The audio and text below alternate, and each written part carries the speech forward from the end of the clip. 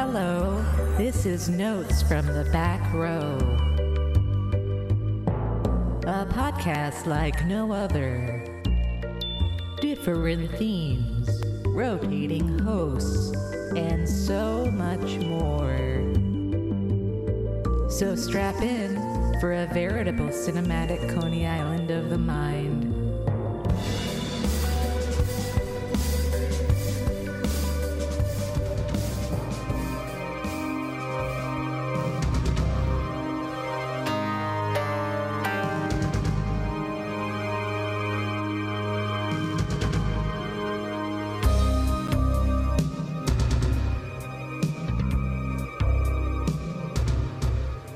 Hello and welcome to another episode of Notes from the Back Row, the official podcast of back-row.com, champions of unsung and underrated cinema. If you go to back-row.com, you can read and hear other podcasts and essays. Right now, there is an episode up. Anime Club, Tokyo Idols in Perfect Blue. There is an article about the film Spinster starring Chelsea Peretti, written by Veronica. And Jenna has an article about the new movie Tesla. You can find that and more on back-row.com. But today, it is time for an episode of Hoser Horror, where Carlo and I talk about Canadian horror movies. And there's Carlo. Hey, what's up? How is it going? I'm good. It's 12 a.m. over here, but I'm not too sleepy, so I'm ready to go back to the backwoods with you. We are talking about backwoods horror movies, and as I mentioned, every episode on Hoser Horror, we talk about two Canadian horror movies, the kind of movies that you would call a 3B movie. This movie was shot in 3B. 3 beers and it looks good, eh? Yeah, so today we're talking about two films from the backwoods. We did an episode about this once, didn't we? Oh, yeah. What did we cover again? Was it Bullies? And what else? Yep. Death Weekend? Death Weekend, yeah, that's the two. Yeah, I was thinking about that earlier. Like, I was pretty sure we did Bullies for backwoods, but then I was thinking, did we do Death Weekend? Because is that a backwoods horror movie? Because they spend... Take off, eh? It is. Take off, eh? That's a backwoods movie. Oh, sorry. No, just because they spend a lot of time in the house. you know? Yeah, but the house is in the backwoods. Yeah, okay, fair enough. Yeah. But this time, we'll be spending a lot of time outside.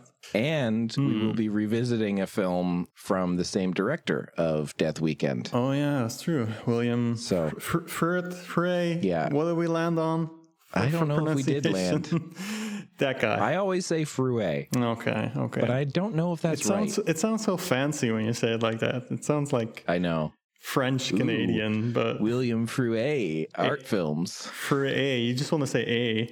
Yeah, that's why you do it. I was thinking about like the whole backwoods horror thing concept. It is a type of horror, but oftentimes these movies aren't like super hardcore horror. No, like when I think of horror, there's always like, oh yeah, there's like a supernatural element to them. And when movies take place in like the backwoods, when they have that supernatural element to them, I tend to like them more. Something like a Ghost Keeper, or I guess that didn't have supernatural. It's hard to say what that movie was about. They sort of tease like it's gonna, Yeah, they sort of tease it. But even something like Evil Dead, that's basically a backwoods horror movie, but that goes so off the wall with like effects and demons and all that shit. Yeah.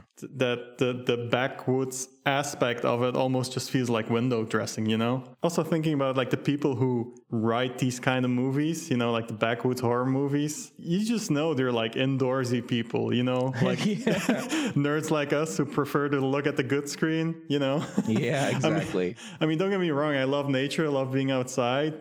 But I'm not like an experienced outdoorsman, so I always feel like when I do that, I need a base camp where I can get back to in like 5 minutes to like take a shower and have some food. I'm the same way. Yeah. So the horror aspect of it is like being in nature and not having everything at hand in terms of comfort, and who knows what's out there lurking in nature. Ooh, spooky. Almost all the ones off the top of my head that I can think of generally have some kind of either class, division. Yeah, or, for sure. Yeah. It's always like city folk going into the woods, or they don't, Yeah, with like the crazy hicks and chainsaw wielding hillbillies, like, and a lot of them, or a lot of them have to do with like morals, like your morals aren't good out here, or our morals are different, you're not refined, you're like savages, so do you have any favorites in this genre? I think Deliverance is a great movie. I haven't seen it in a long time, but it's definitely not one that I would just be like, I'm gonna throw on Deliverance. Yeah, it's not exactly a lighthearted movie. Exactly. I saw that movie probably way too young in my life. Oh my God. Yeah, exactly. Like, my dad would just watch anything with me. Like, I'd be like 10 years old watching RoboCop and Deliverance. And it's like, that's a bit young, maybe, especially like Deliverance. Some of the images in Deliverance, same with RoboCop as well, like a bunch of other movies as well, probably just like burn into my retinas. Like the stuff with like Ned Beatty and that bit where Burt Reynolds' leg gets all fucked up and there's like this pink poached egg kind of substance leaking out of his leg. That's just Jesus burned into my memory from seeing it as a child. And I like didn't understand what was going on, and that was kind of like horror to me. And I revisited that movie recently, and it still holds up. Like, it's not like my favorite John Boorman movie because I generally tend to like his movies, but it's pretty good still. I like Southern Comfort a lot. I haven't seen that. That's Walter Hill, isn't it? Yeah. I haven't seen that yet. I've been warned about some like animal cruelty in that movie, so there might be, I'm not sure. So I haven't gone there yet, but also I've seen most Walter Hill movies, so I might as well at one point. Yeah, I mean, you're in danger of that, I feel like, in this genre. I know true. In one or two of the one of the movies today, there was like we're cleaning a deer or whatever after we've already killed it. Yeah. That's not fake.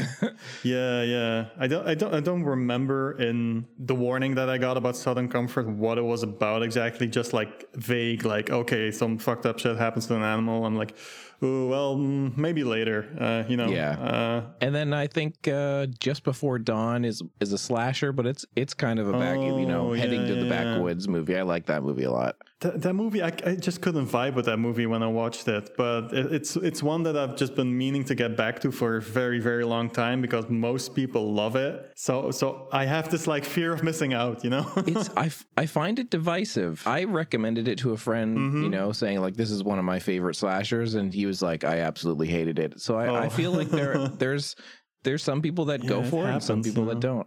Yeah, I get that. Sometimes I always feel like I have to at least give a movie another shot if I want to say, unless I really hated it and I truly didn't care for Just Before Dawn, but still there's like this, I don't know, like invisible peer pressure that I'm feeling from no one. Like, no one is doing that to me. I'm doing that to myself. I'm seeing like all the 4 and 5 star ratings on Letterboxd, and I'm like, well, maybe I was wrong. I mean, I've been wrong before, and I'm fine with admitting I was wrong, or like my taste has changed and I have an appreciation for other things. No, I get that as well. I feel like if there's a movie I didn't like and it gets a lot of stuff, every few years I'll try and check in and be like, do I still hate this? Yeah. And it happens. Like, it swings both ways. Sometimes I feel the same. Sometimes a bit. Like, I recently revisited Escape from LA, which I used to hate. But now I'm sort of fine with that movie. Like, I don't love it, but there's some goofy stuff in there that I find very hard to dismiss. But I also feel like it doesn't fully work. Yeah, I saw it when I was a teenager, and I was like, this rules. And then I haven't watched it since. Oh, okay. It'd be interesting to go back to that. Like, I mean, it has a killer cast, and just the concept of it is like Escape from New York turned up to 11 and almost like turned into a parody of itself. But I don't know. It's not John Carpenter's like tightest direction, to be honest. So, yeah. But yeah, that's that movie anyway. Not a backwoods movie. No. But yeah, tangents. So today we're talking about backwoods movies. Should we just get into the first one? Yeah, let's do it. Rituals from 1977, aka The Creeper. If you go down in the woods today, you're sure of a big surprise. If you go down in the woods today, you're sure of a big surprise. This animal has only been dead for a couple of hours. Look, Harry, somebody's playing a very sick game with us, and I want to know who, and I want to know why. If you go down in the woods today, you better go in disguise. April's dead, Harry. Was it a man? Oh, every man that ever knew us will gather there, for certainly comes today's the day the teddy bears have their picnic. 5 doctors on their annual ritual, just trying to have a good time. But this is the year they should have stayed at home. Rituals isn't a picnic. You're in for a big surprise. Starring Hal Holbrook, Lawrence Dane, Robin Gamble, Ken James, Gary Reinke, and more. Directed by Peter Carter. If you go down in the woods today, you're in for a big surprise is the tagline. And the synopsis is 5 doctors go camping in the remote woods of Northern Ontario. When their boots are stolen, they begin to suspect they are being stalked. Production companies include Astral, Bellevue, Pathé, Canadian Film Development Corporation, the CFDC, and more. And it was distributed by Astral and distributed in the States by Aquarius Releasing, where they released it as The Creeper. This was filmed in Ontario around Lake Superior and Batchewana Bay. They also did some shooting in a film studio, it looked like, based on IMDb. But this is kind of Canada's own answer to Deliverance. There's kind of a bunch of movies from Canada that are sort of Deliverance-esque, but this was, I think I think it was inspired by, I think they're trying to do things that aren't what Deliverance was trying to do, but it's very, a bunch of guys go into the woods and things go awry. And, I think it hems close to that sort of, template. Yeah. I mean, this and the other movie we're going to talk about, Trapped, are both considered Deliverance ripoffs. Yeah. Sort of, without being too blatant about it. I mean, it's a pretty broad concept, some guys going into the woods and stuff goes wrong. That can be any movie, but Deliverance is just the big one. So, since this came out shortly after, I think isn't Deliverance from 72? I feel it's early 70s. Yeah. So there's a couple of years in between. Interesting thing that popped up on Letterboxd when I looked up Rituals. So when you put in Rituals on Letterboxd, or any title for a movie, when you look it up, the alternate titles pop up as well next to the poster under the title. And one of the alternate titles for Rituals, according to Letterboxd, I have no idea where this comes from, is Deliverance 2. Oh, really? Yeah. There's nothing about this on IMDb, alternate titles. Okay. Unlike The Creeper, which is listed on IMDb as an alternate title. But then Letterboxd says, oh yeah, Deliverance 2. Where is this coming from? I have no clue. Also, when you just go to the page of the movie, it also has a section now that just shows alternate titles, so it has to be in there as well. But they pull all their information from the movie database, not IMDb, and that's all a bit less, it's not very official information. It's it's like Wikipedia, anyone can edit it, unlike IMDb. So who knows who put that in, where it's coming from. Yeah. Deliverance 2. Who knows? So I just looked up. Yeah. There's a trailer on YouTube that cuts in the name Deliverance 2. Okay. In a very kind of video kind of editor, shoddy font. Yeah. And when I translated the description of the YouTube video, it says Canadian version of Deliverance, which the Spanish distributor renamed Deliverance 2. There you go. Yeah. Okay, that explains it then. You can basically this is information that IMDb does not have. Exactly. So a bit of a scoop. It happened as well when we talked about the Meatballs movies. I mentioned that Up the Creek in Spain is known as one of the Meatballs movies. Yeah, so I guess Spain just does that with like Canadian movies, like Canada, America, potato, clamato. Yeah. Okay, yeah, mystery solved. That's wild. Yeah, I understand why, this is a movie that was shot in 1976, which is a number of years after Deliverance, but very inspired by that kind of template, but didn't get released until 78 in America. Oh, yeah, I saw that, yeah. But yeah, I can understand why somebody would look at this and say, let's try and hitch that to Deliverance somehow. I mean, they do anything to make marketing easier. Like, it happens now as well. Like, people don't make new movies anymore because it's easier to market sequels and reboots and remakes. So, same thing, basically. Yeah, what was this? This wasn't the first time you saw it, right? You'd seen this before. No. Like, when was the first time for you? So this, to me, was one of those, like when I was getting into Canadian horror movies with my brother, and, we were watching the Happy Birthday to Me's and all the sort of like bigger named ones. This was like the next tier down in, have you heard of this movie? It's, Canada's Deliverance. And when I saw this movie for the first time, it was harder to get an uncut version because it wasn't on Blu-ray. And I think, when I first saw it, it was probably a VHS rip. And then I saw it probably a few years after that, and I had finally got like an uncut version. So this was my first time watching it Blu-ray. Proper, and like real proper. Up until this time, it had always been a movie that, in my head, I was like, oh, I want to see that again because it was very dark and, not the best print. Yeah.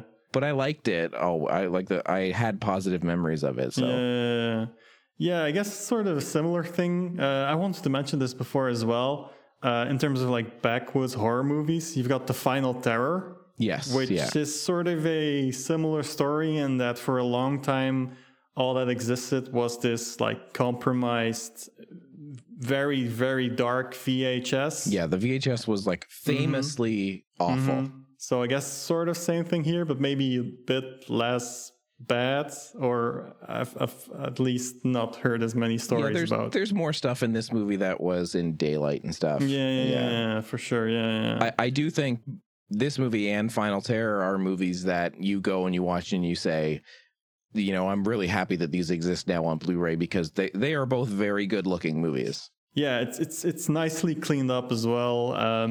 I'm not sure what version I saw when the first time I watched this a couple of years ago. It might have been that same like VHS or like DVD rip maybe. Yeah, probably DVD rip. And the interesting thing about that kind of when it was finally available uncut, there's a little bit of the violence is cut differently, but actually a lot of the cuts from when this was released with cuts were actually to like get to the story faster. They cut out some of the dialogue at the beginning between the doctors and there was some like it cuts away from the severed head and stuff like that, like faster, but it's not a gory movie, other than one or two things. So it was definitely like not, you're going to get the uncut gore soaked version.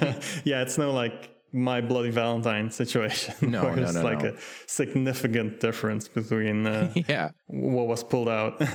Exactly. When I was reading the Canucksploitation review of this today, which is solid, I did think it was interesting that they mentioned that, the movie was made in 76, 2 years before it ended up being released. And they mentioned it was not uncommon for that to happen with Canadian films, but it did ultimately end up being released around the time that, people in Canada were attacking Cronenberg movies and genre films. And so there is sort of this idea that the movie came out too late, and by the time it came out, people were like, no horror allowed, and it got terrible reviews, obviously, which is a bummer. Yeah. I guess that explains why this movie, I don't know, hasn't seen a release for a very long time. It just shit timing. Yeah, when it initially came out. Yeah.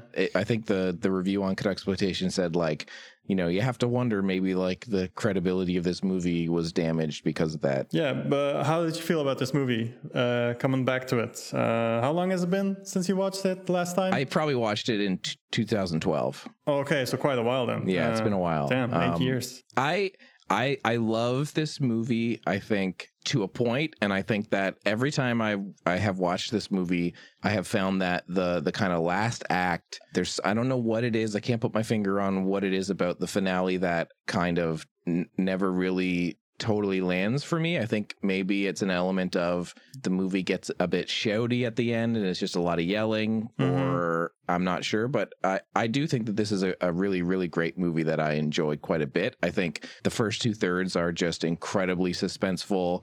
I think the nature cinematography is phenomenal. Yeah. I think they really use the Canadian woods in this movie to like incredible effect. For sure. Yeah.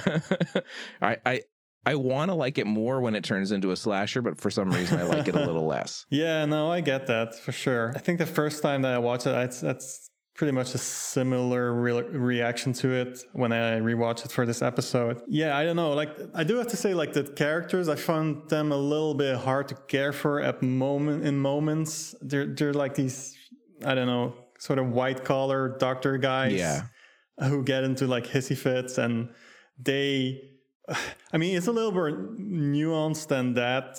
But it definitely starts out like that. You're like, oof, these guys, I don't know about them. They also feel very ill-prepared for this trip. Like, I mean, they didn't even bring extra shoes. What the fuck? I know, they were told to.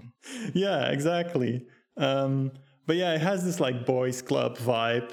I'm not a huge fan of this like plot. I don't know.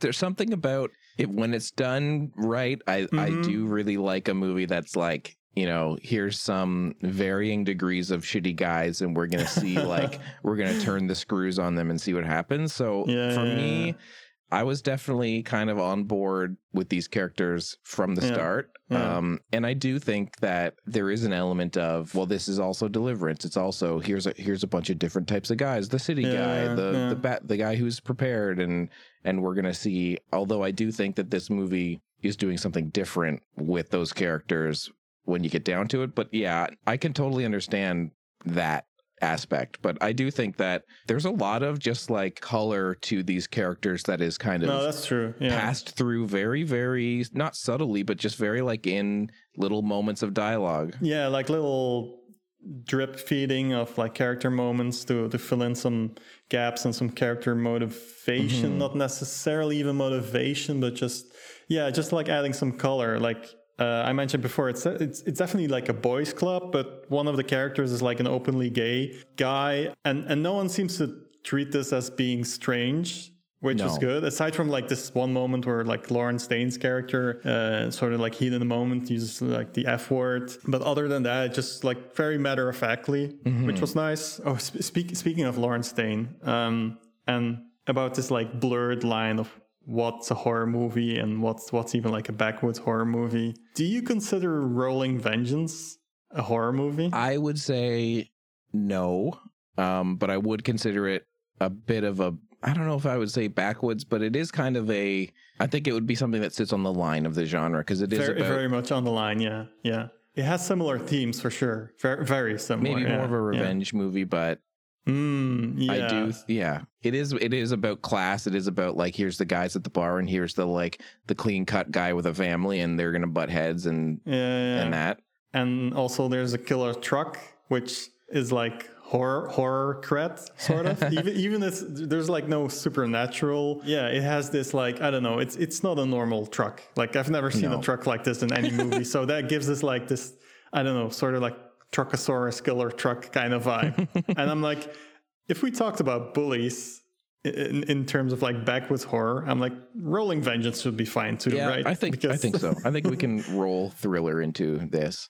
Although I will say, I was thinking about Rituals, and I was thinking about, is this a horror movie? And I do think that this separates itself from something like Deliverance, because you do not know who is coming after these guys. It is kept like a slasher movie. Sort of a murder mystery. Well, even less than that, because the only thing that the movie is giving you, you don't even get clues. Basically, you just know that he's leaving things, but you don't even really get you know, that kind of takes a while to figure out what exactly this is. And I will say to the listeners, if you haven't seen Rituals, we will, I think, spoil it a bit.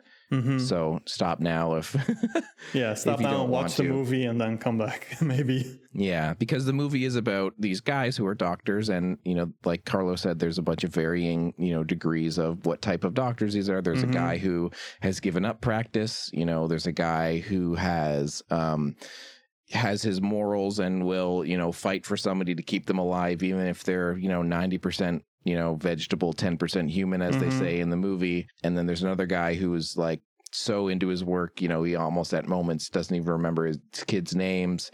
So you have all these sort of, you know, different types of doctor, and what ends up happening is they're being tortured and played with by somebody that you are slowly revealed to see as, you know, has had issues with doctors in the past that have maybe in the war kind of left this guy messed up, you know, botched in some way.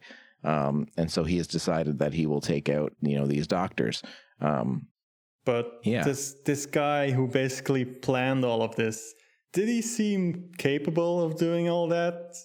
Well, I always took it as like, not that it was planned, but that he saw, oh, there's doctors in the woods, and now I see my moment to do this. Yeah, but it does sort of feel pretty laid out. Like there's like, you really have to ignore like chaos theory for this movie to make sense. Like, but is it though? Because I do think there's an element of, so the first thing that happens is they get their boot stolen, and then it's like, you know, how many options are there once your boot's stolen? Someone's going to leave and go get help, or they're all going to leave and try and get help together. And at that point, you know, it doesn't really matter what you do. I guess the part where like Lawrence Dane, I don't know, there was this moment where Lawrence Dane finds like the rope in the water, and then they follow that, and I don't know. Well, they find the rope and they assume it's their friend who had already gone for help, right? JD, I guess. Yeah. So I could see that, like, I'm gonna put a rope up to make sure that they see it, because then, you know, they're gonna think it's their friend who I've already nailed to a chair. Yeah, but what if they never check for the rope in the water? I don't know. Then nothing happens. I'll just stick a knife in them later. Yeah, I guess he had some backup plans, you have to assume. So, okay, fine. I can go with that. Yeah. Yeah, and so the movie is, you know, 2/3 them in the woods trying to figure out what's going on, and then it becomes kind of a slasher movie in the end when you reveal that it's this kind of guy who was messed up in the war because of the doctors, who maybe should have put him out of his misery, you know. And so there's an element of this plot where the main character, played by Hal Holbrook, has to decide, you know, am I going to put one of my good friends out of their misery? So they're very kind of leaning into that thing, like, where is his ethics, where, you know, how far will he stick to them, and that kind of thing. Yeah, Hal Holbrook has a very, very good, like, melting down, choking on his own rage scene in this movie. Choking on my own rage here.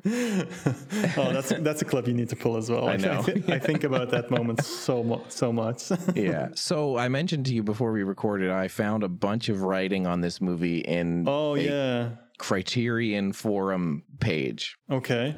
So I've got a ton here I'm going to try and get through. Lay it on me. But the first one I came across was this user named Pemmican on the forum saying the ritual, quote, that Hal Holbrook character must undergo is entirely in moral terms. At the beginning of the film, he's criticized by a doctor for being too compassionate. His ordeal is to have to drag one of his wounded friends through a desert while sun beats on them, a symbol of the weight of compassion, and to witness his other friends killed horribly by a victim of medical malpractice. The climactic confrontation is crucial. There's a bizarre suggestion of a passage of something from the killer to Holbrook in the form of dog tags, and the transformation of Holbrook into somebody who can overcome his compassion when need be. So they are taking it as, you know, he has to strip his compassion to be able to get through this ritual. Okay. But then there's other users who come in to say, I don't think the story is about Harry learning to suspend compassion. It has more layers than that. There's an exchange where Dane's character, Mitzi, criticizes him for doing anything to save someone's life. Harry does all he can to keep a colleague alive. Marty mentions rituals to Mitzi at one point, and near the end, Harry has to choose between stopping himself from bleeding to death and saving his colleague. His choice doesn't leave him happy. I don't think at the end he has come away validating his class at all. He has been punished with the rest of them. It is the sequence of them dancing around the campfire singing "Put Him Back Together Again" that demonstrates their sin. So there was another note here about Abel was somebody who couldn't remember his kids' names. So he dies. Marty lets personal issues interfere with his medical career, and then he gets put through an ordeal. And I was almost thinking that this person was leading into like he's left surgery for a desk job and then is put through this kind of agonizing pain through the whole movie. Is that supposed to be like you're doing that to yourself by doing this office job? It's this like agonizing thing day by day, so I'm going to drag you through it here.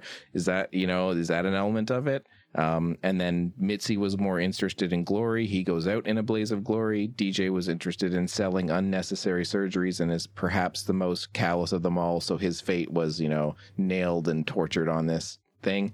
So that user was kind of saying, there's more to it. But there was one take here that I thought was a bit more kind of like cut and dry a little bit. So he says the main theme of the film as it relates to the hero Harry has to do with learning a hard lesson about moral absolutes versus adaptability and relativism.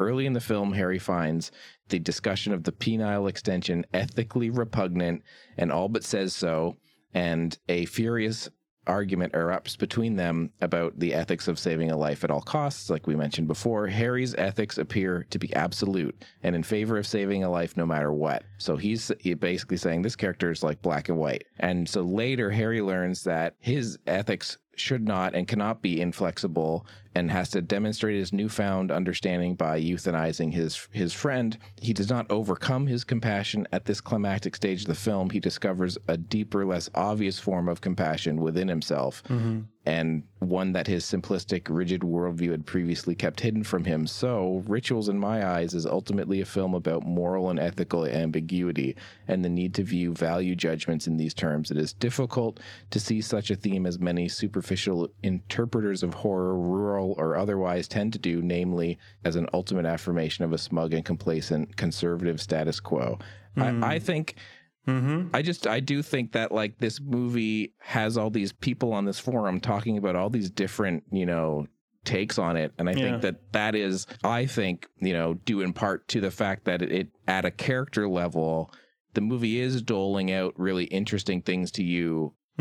If you're listening for them, but I do agree with you that like whether or not that's interesting to a viewer is completely subjective, right? Like that's fine, right?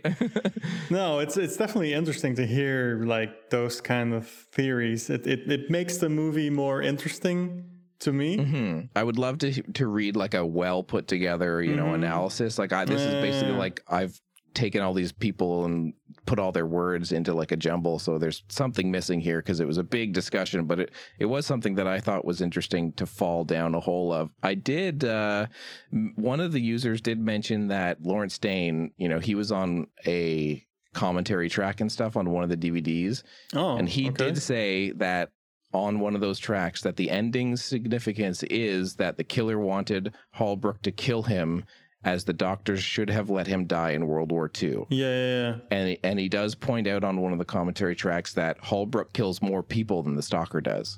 So the brother by accident, DJ as a mercy killing, and potentially Mitzi out of his own self-preservation. So like the killer in this movie doesn't actually do much killing. The one is an accident, and then the rest are like there's only a couple other people. So which is interesting. True. Yeah, that is interesting. That's maybe the most interesting part. Also, it's like directly out of Lawrence Dane's mouth. Like he was involved in this movie, very much so. So it's not just like theories. Yeah. No, that is interesting. There was another review somewhere online where they were outlining the bonus features. And they did say that the film was shot in continuity, so they did it in order, which was interesting. Oh, yeah, I read that as well, Yeah. And apparently Lawrence Dane had to turn down like a TV series to do the movie. Okay. But he said that he liked the script a lot and decided to do this.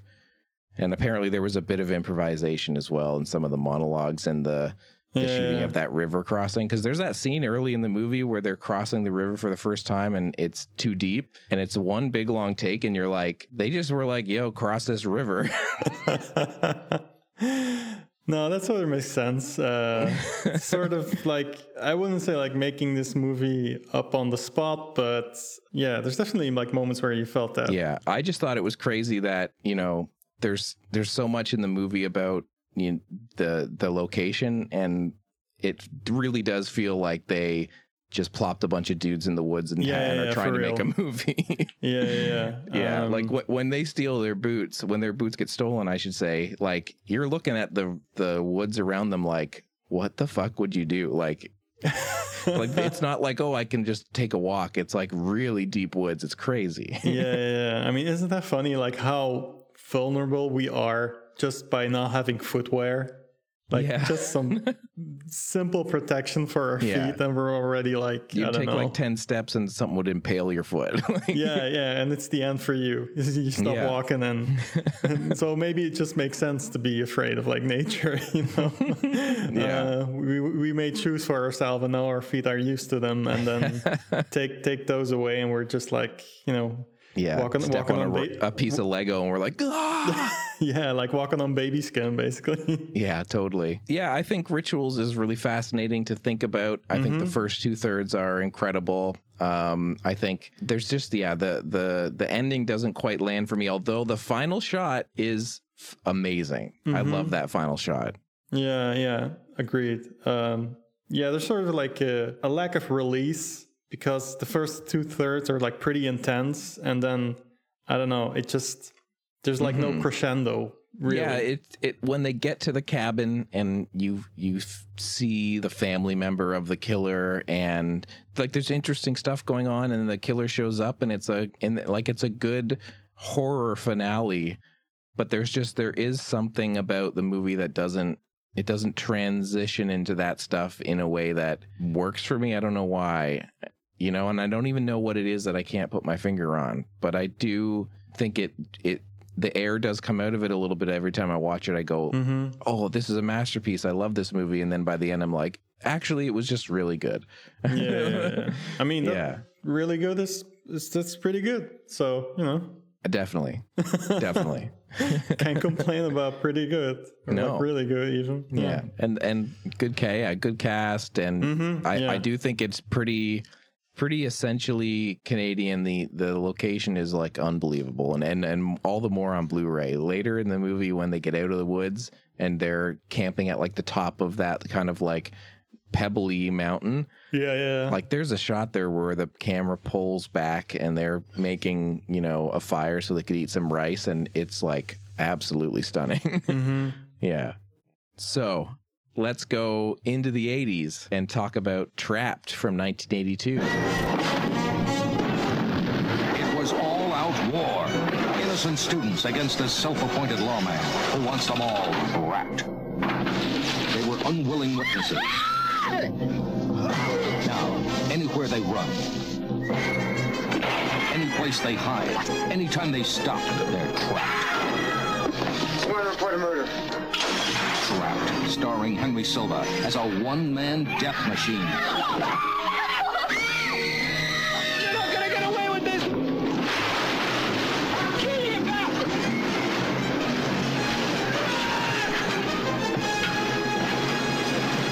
Trapped. Death may be the only escape. Trapped, starring Henry Silva, Nicholas Campbell, and Barbara Gordon from Manson International. AKA Baker County, USA. Starring Henry Silva, Barbara Gordon, and more, directed by William Fruet. When you're cornered like an animal, it's kill or be killed. Synopsis: a group of college students accidentally see a local redneck kill his wife. A deadly game of cat and mouse ensues, with the students trying to escape the area while the killer sets out to eliminate the witnesses who can tie him to the murder. This is produced by Verdict Productions and distributed by Jensen Farley Pictures as Baker County, USA, also distributed by Manson International Pictures and Pan-Canadian Film Distributors in Canada theatrically. They filmed a lot of this, I think, in the States, but some of it in Toronto as well. Because there was a piece of trivia on IMDb about they had to send the dailies to Toronto and then rush it back to Georgia to view them. Yeah, I read that, yeah. It's like one of the very few bits of trivia on this movie. So this is definitely a more obscure one. Also released on Blu-ray, but again, like a very limited release. Like Code Red put it out, like 1,500 copies. But good luck finding that release anywhere now. It's also not streaming anywhere. Yeah, and so this is another movie that plays in that kind of class thing. The group of college students that we see at the beginning of the movie, there's a very kind of beat you over the head scene where one of the students sits up and says, like, you can never kill a person. It's never ethically right to kill a person. Never, ever, ever, ever. Anyway, let's go to the woods. And I hope nothing happens. Yeah, for real. Yeah. This movie's a lot more cartoony than Rituals. Yeah, for real. Like, there's no, I mean, it's just like the big bad wolf. Yeah. And, even just the way it opens with like Henry Silva is gonna have relations with this woman, and there's these like two like backwoods, teenagers watching, and then the music's like it's very just like, I was like, what is this? I mean, that whole like intro, like I couldn't really understand why Henry Silva was so upset and just set on catching these guys who just saw him humping a girl. I guess because of his wife, it's not his wife, I guess. Like, he caught me cheating, basically. Yeah, but I don't think he really cares about that, because like later on, like pretty essential to the plot, he finds his wife in bed with some guy where I was like, who is this guy even? How did he get here? Did I miss that? Well, they show you his car, and his car says like, welfare officer. So he's like the welfare officer checking in the backwoods town. And decided, I'm gonna have relations with this guy's wife. Okay. Yeah. So that was all there is to it, basically. That's all there is to it, really. They introduce a lot of characters in this movie for a while, I feel, and I don't know, like it takes too long to like really settle on who you're supposed to be familiar with and who you're supposed to care about, who's supposed to matter. I don't disagree, yeah. And by that point, it was kind of a bit too late to really care, Yeah, in my memory, this movie, I enjoyed it a lot more the last time I watched it. And that would have been, again, probably like 2012, around then. Okay. So I think this movie gets to some pretty entertaining places, but I agree with you. The opening of this movie is just, all over the place. We open with Henry Silva, who's the villain of the film, cheating on his wife, and the guys see him, and he chases them back to the thing.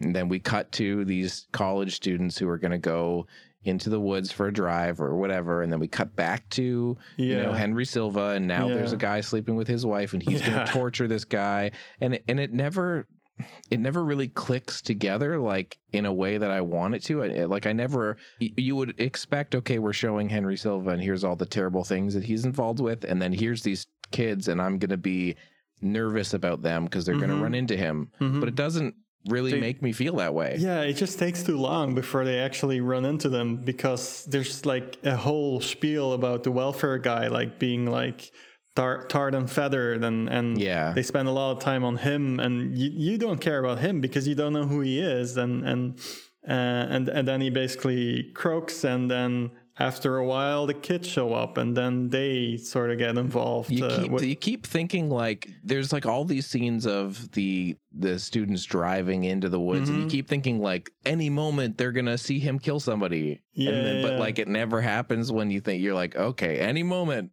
they're gonna stumble on him anytime soon. Exactly. But I almost wish that they didn't have anything in the movie. Was just, we open on the teens, they go into the woods, and then all of a sudden there's this dude who is like a terrible dude, and you see him kill a woman, and then later you find out why. You know what I mean? Like, or just like, just keep it simple. Like, it's just the kids and Henry Silva and his like town of like, I don't know, inbreedy people, and that's all there is to it. That's all the players, and like maybe one of the kids gets involved with his wife. Why does the extra welfare character need to be there even? Just Yeah, a that waste stuff of time. doesn't add up to much. Or should have just been shorter, maybe. That would have helped as well. Yeah. Like, don't spend so much time on this guy. Like, no one is gonna care about. Like, Henry Silva is supposed to be this terrible guy, and that's a big like character motivation moment when he basically decides to kill this guy eventually. Yeah. But it's like, well, I don't really care about.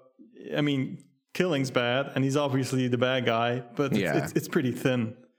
You know, I mean, I like Henry Silva. Like he's a good performer. Like especially in the villain role, like he rarely disappoints. Yeah, no, he's terrific as this guy, but there's too much given to him at the beginning of the movie that I don't know. Like it like they give him a lot of stuff to do that's evil, and you know we get it, right? Yeah, but at the same time, it's just too one-dimensionally evil. Like there needed to be more to it, like more like insidiousness to his evil ways.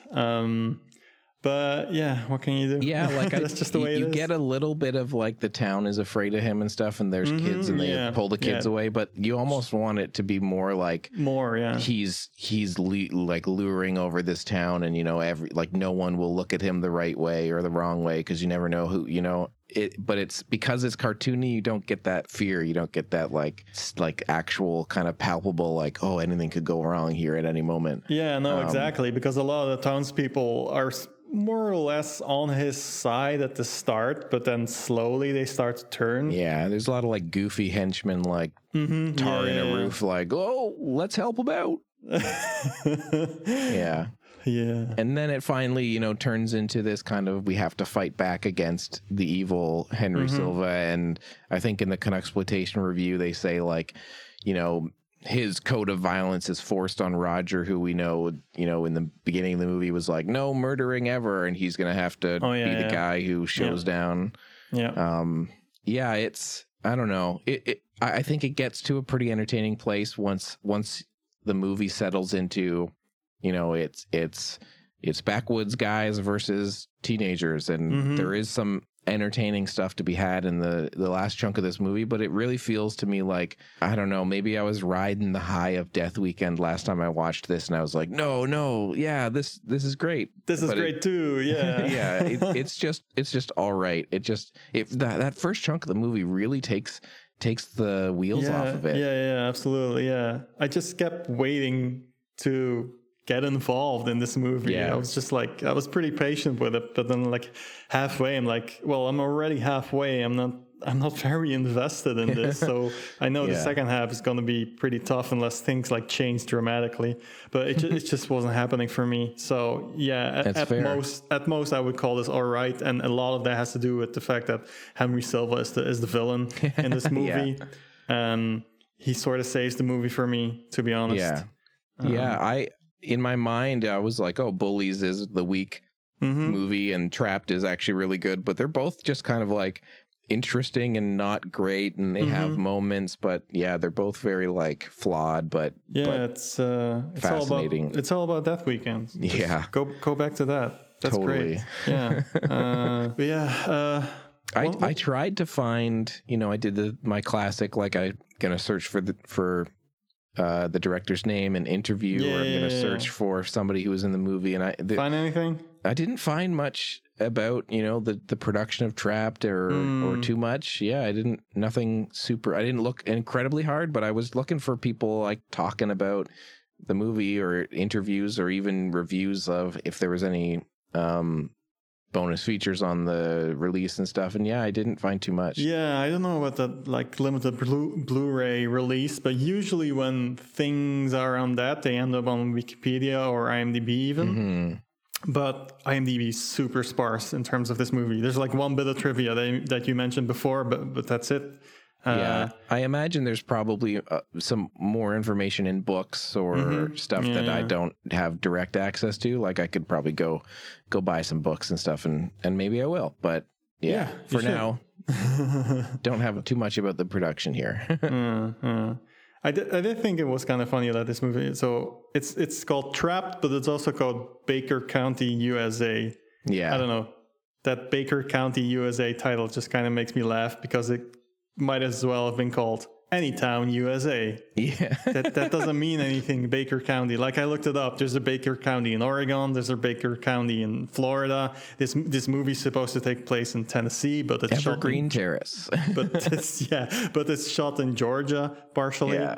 So I don't know. That just made me laugh. It's such a Canadian movie thing to do. Apparently, there was a working title for it. Chatwill's Verdict. Okay. Oh yeah, Henry Silva's character is called Chatwill, right? Yeah. Yeah. I guess I just like Trapped the best. Yeah. In the end, it's succinct. Yeah. It's Baker County, USA. You don't think Chatwill's Verdict is a catchy title? Maybe for an episode of Matlock or something, but I like the French TV title is Weekend Tragique. Oh, is it? Oh, okay. Yeah. So like Tragic Weekend. And what's that weekend called in French then? Oh, yeah. Weekend. Tragic Weekend. Mort. Yeah. It's a sequel. Yeah, exactly. They released this as a prequel. Yeah, I mean, that'd be funny. Sure. I believe it. Yeah, apparently this movie written by the dude that did My Bloody Valentine and uncredited writing for Happy Birthday to Me. Oh, okay. Interesting. Which are both way better movies. Yeah.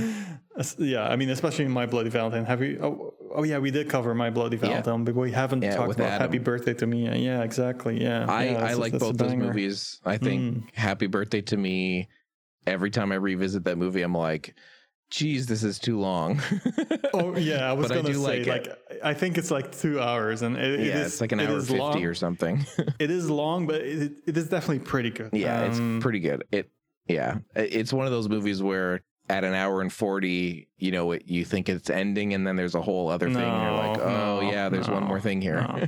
And there's definitely stuff there you could cut out. I mean, it's just a slasher, so there's definitely stuff you can cut out. Yeah. It does not need to be 2 hours. Jesus Christ. Yeah. That'd be good. Like if someone made an edit of that, totally edit it down a little. Yeah, that'd be interesting. I'd love to watch that. You can tell a few scenes to take off. Yep, that's how we do it. So, okay, Trapped and Rituals, 2 movies. I did notice that in the opening of Trapped, I was like, oh, we picked a good, double feature because they both have that kind of Canadian look to them, even though some of Trapped is in the States. But they did kind of thematically go well together. Which of these movies, or both, do we think is going in the canon of Canadian horror films? I think I would say I'm going to put Rituals in the canon. I think it's a really great movie, and I think I enjoy revisiting it. And I think just on the technical and suspense-wise, on the first 2/3, I just think it's such a well put together movie, well done movie. It's so tense. There's scenes in the in that movie where I'm just like, oh shit, and then the ending doesn't stick it for me, but I think overall it's still pretty great. I would definitely say check it out. Yeah, out of these two, I would definitely say check out Rituals, and maybe give Trapped a skip, unless you're like, like we always say, if the movie sounds good to you, just check it out. Always find out for yourself. That's the best way to do it. Yeah, exactly. Like for me, backwoods horror movies, even though like I suggested let's do Trapped and Rituals, because I think I saw a trailer for Trapped and I was like, holy shit, this looks intense.